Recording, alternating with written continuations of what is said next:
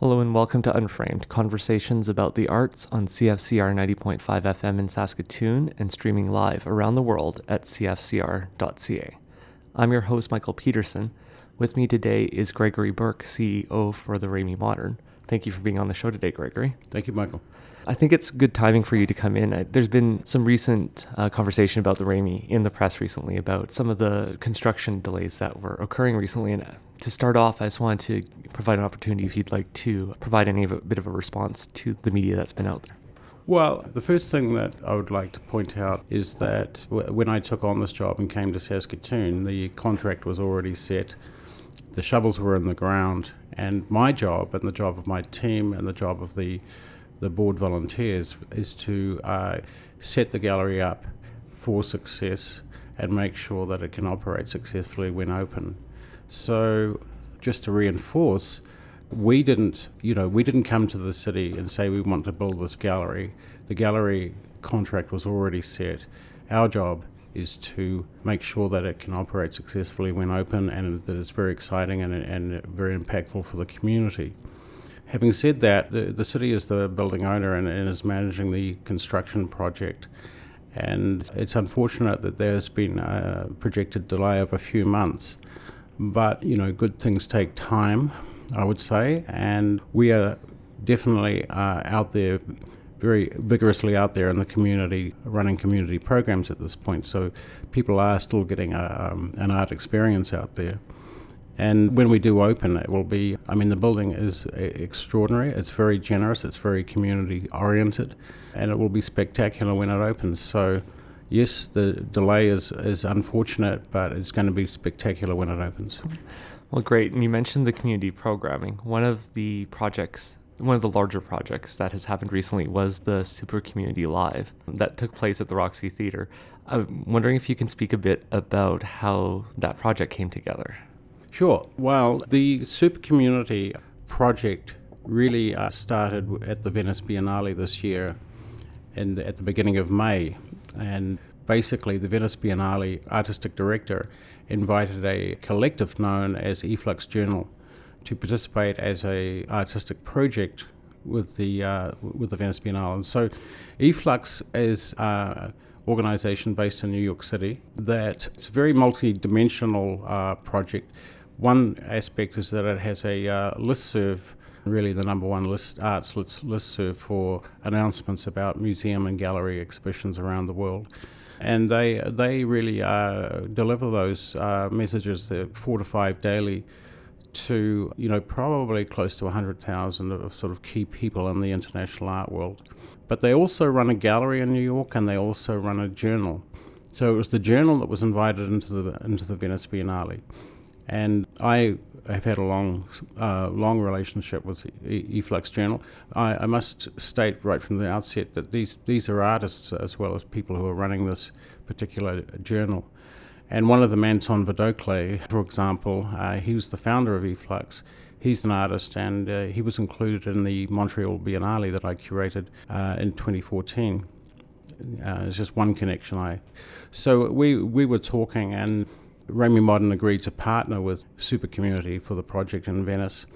And what that meant for Ramey Modern and for Saskatoon is that on every announcement, so they published each day they would publish one article or one text by leading poets, visual artists, philosophers, critics from around the world, from Latin America, from Asia, from Europe, and from North America. And each one that came out noted that this was a partnership with Ramey Modern.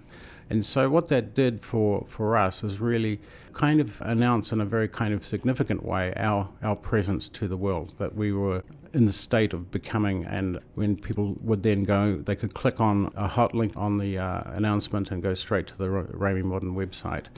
Part of the collaboration, the arrangement for the collaboration was that at the end of the project, there would be a live component, and that would be staged here in Saskatoon.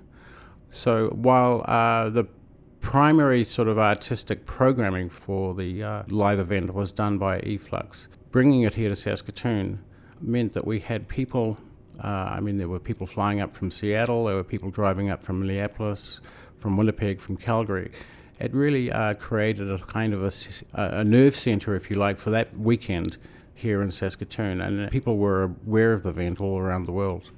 Well, sure, and as you say, it did bring Saskatoon into an international discussion and bringing people here on a scale that generally hadn't been done before through the arts here. I'm wondering if you can speak a bit to the benefits beyond sort of presenting the gallery as becoming and announcing the coming of the Ramey, the benefits that that's having for the community. Well, yeah, I mean, I'd just like to say that when you say it hasn't happened before, for me, an important precursor was the MLAC workshops that were run by the University of Saskatchewan in the 1950s and 1960s. And those workshops, summer workshops, which were led by the leading lights of classic modernist painting at the time from North America, people like the critic and theorist Clement Greenberg or the painter Barnett Newman. They were really very significant, but they were significant too in the sort of interaction with the local artist community here. And, interestingly enough, I mean, Clement Greenberg at the time sort of described Saskatoon as the second most important art centre outside of New York.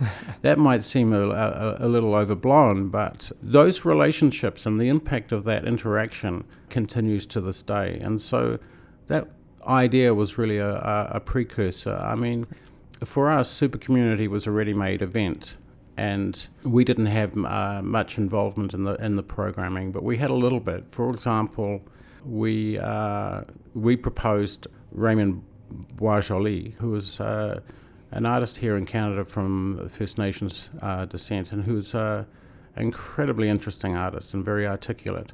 So that for us sent out a signal that, one of the things that we want to do is to put First Nations issues to the fore. And of course, that's partly in recognition of that Saskatoon, I think, is currently over 10% of the population of First Nations, but also the historical significance of the land here to First Nations people. And we want to look, when we open, to being very involved in those discussions, but also put them into an international context. So what that would mean is not only talking about First Nations issues here, but how they've been addressed, particularly in relation to the visual arts in places like Australia or where I come from, Aotearoa, New Zealand, or in the US, particularly in the south of the US. There's a lot of interesting activity happening there. So it's about our direction is really about how it's not just sort of parachuting people in and we all bow to them as art stars. What it's about is about creating a discussion that relates very much to Saskatoon, but links the discussion here in Saskatoon to larger issues in the world. We also finished the event on the Saturday evening with one of our turnout events, and again, the highlight of that turnout event was a performance by Adrian Stimson and Laurie Blondeau, two First Nations artists here in Saskatoon. So if you see this as just a kind of an indicator of what we're going to be doing when we open, it is that we will be creating context to put local artists into an international context. So, we'll create events and exhibitions that address local issues, but in a much wider framework. Yeah, that's great. And as you say, it does bring local people and local issues into a larger context of conversation. You mentioned then, too, going back to the Emma workshops, this really importance of connection to that local community. And I guess the other aspect that I'm wondering about, too, would be, is there any plan moving forward in terms of how, when those people are coming here, to engage on a really community level, even outside of maybe the events, to engage with arts community or with artists or groups here? Yeah, and just to put this into perspective and to say a little bit about what we're doing, I mean, sometimes people say, well, what are you doing if you're closed? And the thing is that, well, we're running all these community programs. We have vigorously fundraising to complete the building. We have this huge piece called the transition, which means we have to wind up all of the organisation at the Mendel Art Gallery. A lot of legal work, a lot of business planning. We have to get all the servers and the websites and all the visual identity work done for the new, and the business planning, the strategic planning, the ticketing systems, the booking systems.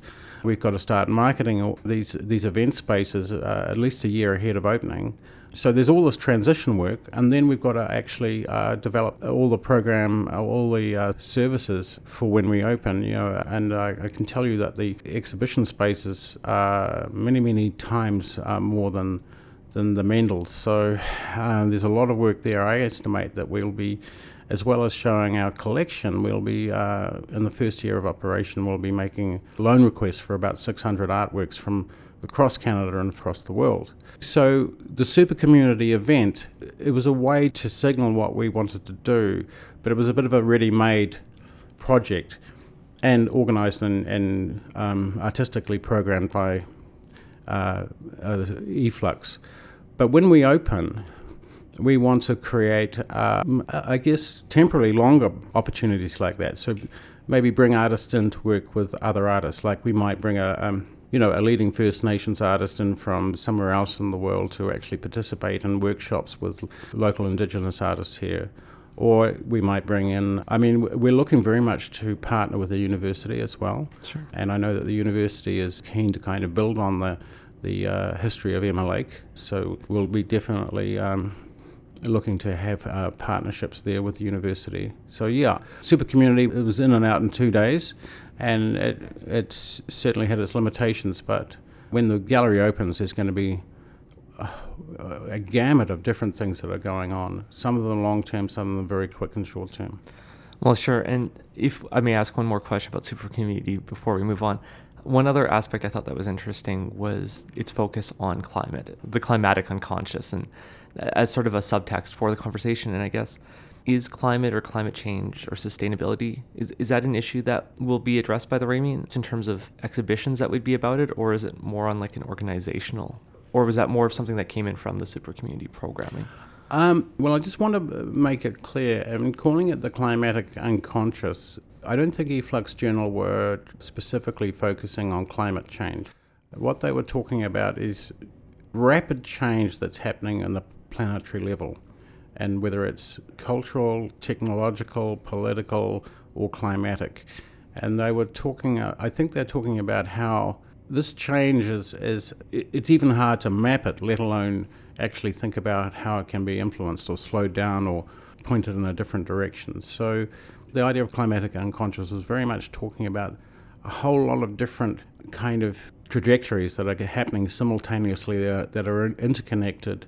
For example, we know the principles of maintaining buoyancy in our world seem to be driven by the idea of the economy always upturning. But we also know that an upturning economy requires more resources. So, yeah, this idea of sustainability was definitely an aspect.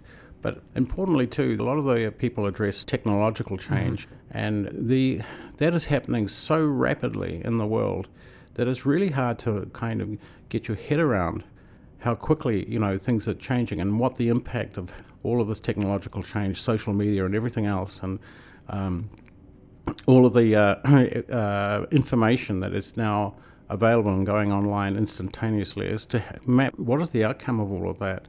So how this relates to, say, the program at the Ramey Modern when we open, I wouldn't want to say that we are going to exclusively address these issues, but what we want to do is to look at how artists are responding to a range of issues, whether it's very issues that are very kind of specifically local, or issues that can only be really thought about on a global level. And artists are doing that, and I think it's important to understand that for an art museum in the 21st century, things aren't the same as they were 100 years ago, and that in this day and age, artists are also trying to address sort of values beyond just its value as an object, like a painting hanging on the wall. How can it actually engage with some of the wider issues that we face in our time? And I think there'll be exhibitions that in many ways respond to that, but there'll be exhibitions that kind of back on the classic moment of modern art, going back to, say, the 50s and looking at how that art is relevant today. And then just to talk about one other aspect of the community engagement during this transition period, one of the other programs that the Ramey has been engaged in is the Makerspace at SkyUp. And I'm wondering, too, if we can talk a bit about that, or the extent to which that's reflective of the type of engagement with the community or programming for a community and project-oriented programming that is taking place? Well, we're very much in the stage of program modelling and developing the kind of types of programs that will be happening at Ramey Modern. And this really relates back to what I was saying before. One of the key ideas that is driving the program development is this idea of live, or this question of, how to live. How does art help us live? And it really pivots around this idea that I've had for quite some time, is that, say, if you take a painting and it's on a wall, that painting is just a series of atoms and molecules. The art is really not the painting itself. The art is the interaction between the artist and the viewer. So if you think about this as an exchange rather than this is an object that should be venerated because of all its values, not least monetary values, but you think about it as this is a medium for communication between an artist and within a community. I mean, an artist doesn't just make a painting that just out of thin air. They are engaged in thinking about what their predecessors have done or things that they've read about, and so on and so forth.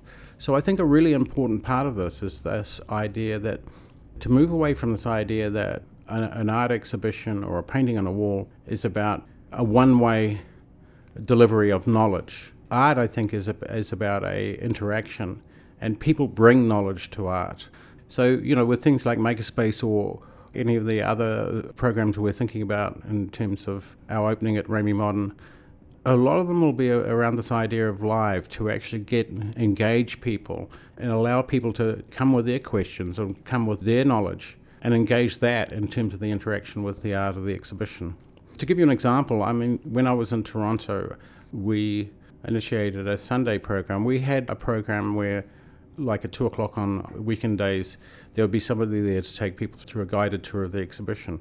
And what I noticed is that hardly anyone would be turning up. They didn't want a guided tour of the exhibition. But then we set up this program where we invited experts or people who are knowledgeable in certain areas to come and talk about a painting or an exhibition from their perspective. So if they were, say, a physicist and there was an exhibition that in some ways touched on ideas of the universe and the galaxy and whatever, they would come and they would say, okay, what does this painting or exhibition mean to me? And we found that it was incredibly successful. They would bring their community would feel comfortable about the ideas that were being discussed, and then they began to realize that, art can be discussed from a whole range of different viewpoints. Well, and then in terms of that community, SkyUp is a interesting choice of space to start that, because it is a space that addresses a community where the youth who are often at SkyUp are youth who face barriers to employment, and it's a community that may or may not feel as comfortable going into a traditional gallery. And so it's an interesting choice to start there. Yeah, another area that interests me is and that we will definitely be developing programs for this community, is the elderly. I think one thing that we have succeeded doing in the last 100 years as a wider community is prolonging people's life. But often we're not prolonging the quality of life. And many people in the senior citizens, when they get to a certain age, their mobility is restricted. Mentally, they might be as alert as anyone else, but their bodies are not as they're obviously not as fit as they were, and sometimes they have to be put into homes and things like that. And quality of life isn't necessarily great when you're in a home. I mean, I've heard talk to people and sort of say, well, it's almost like being, incarcerated. You sort of, yes, you have friends there, but your ability to engage with the world is restricted. And so that's another community that we want to address when we open. Well, and then I guess both along the line of the elderly and also attendees at SkyUp, to my understanding with the programming now, it's generally a process of bringing in people, often from the Ramey, to lead programs for those in attendance. Is there any thought going forward to creating opportunities to allow those in those communities to present projects or to become involved in more leadership or decision-making capacities along those lines? Leadership and decision-making? Or in terms of presenting, because I'm just thinking of SkyUp as how they have a program of workshops that are run by SkyUp staff as well existing, or drop-in centers where they're allowing community to come in and use supplies and create work currently. Is there a thought of supporting some of the existing programming, or is it more about creating other programming that moves into that space? Well, I can't be definitive on that. I mean, we're a year to 18 months away from opening. Certainly, I mean, we want to work outside our walls, but we've got to get the programs inside our walls, up and running and being strong as well. So we're looking at that interaction all the time. Getting that balance right will be important.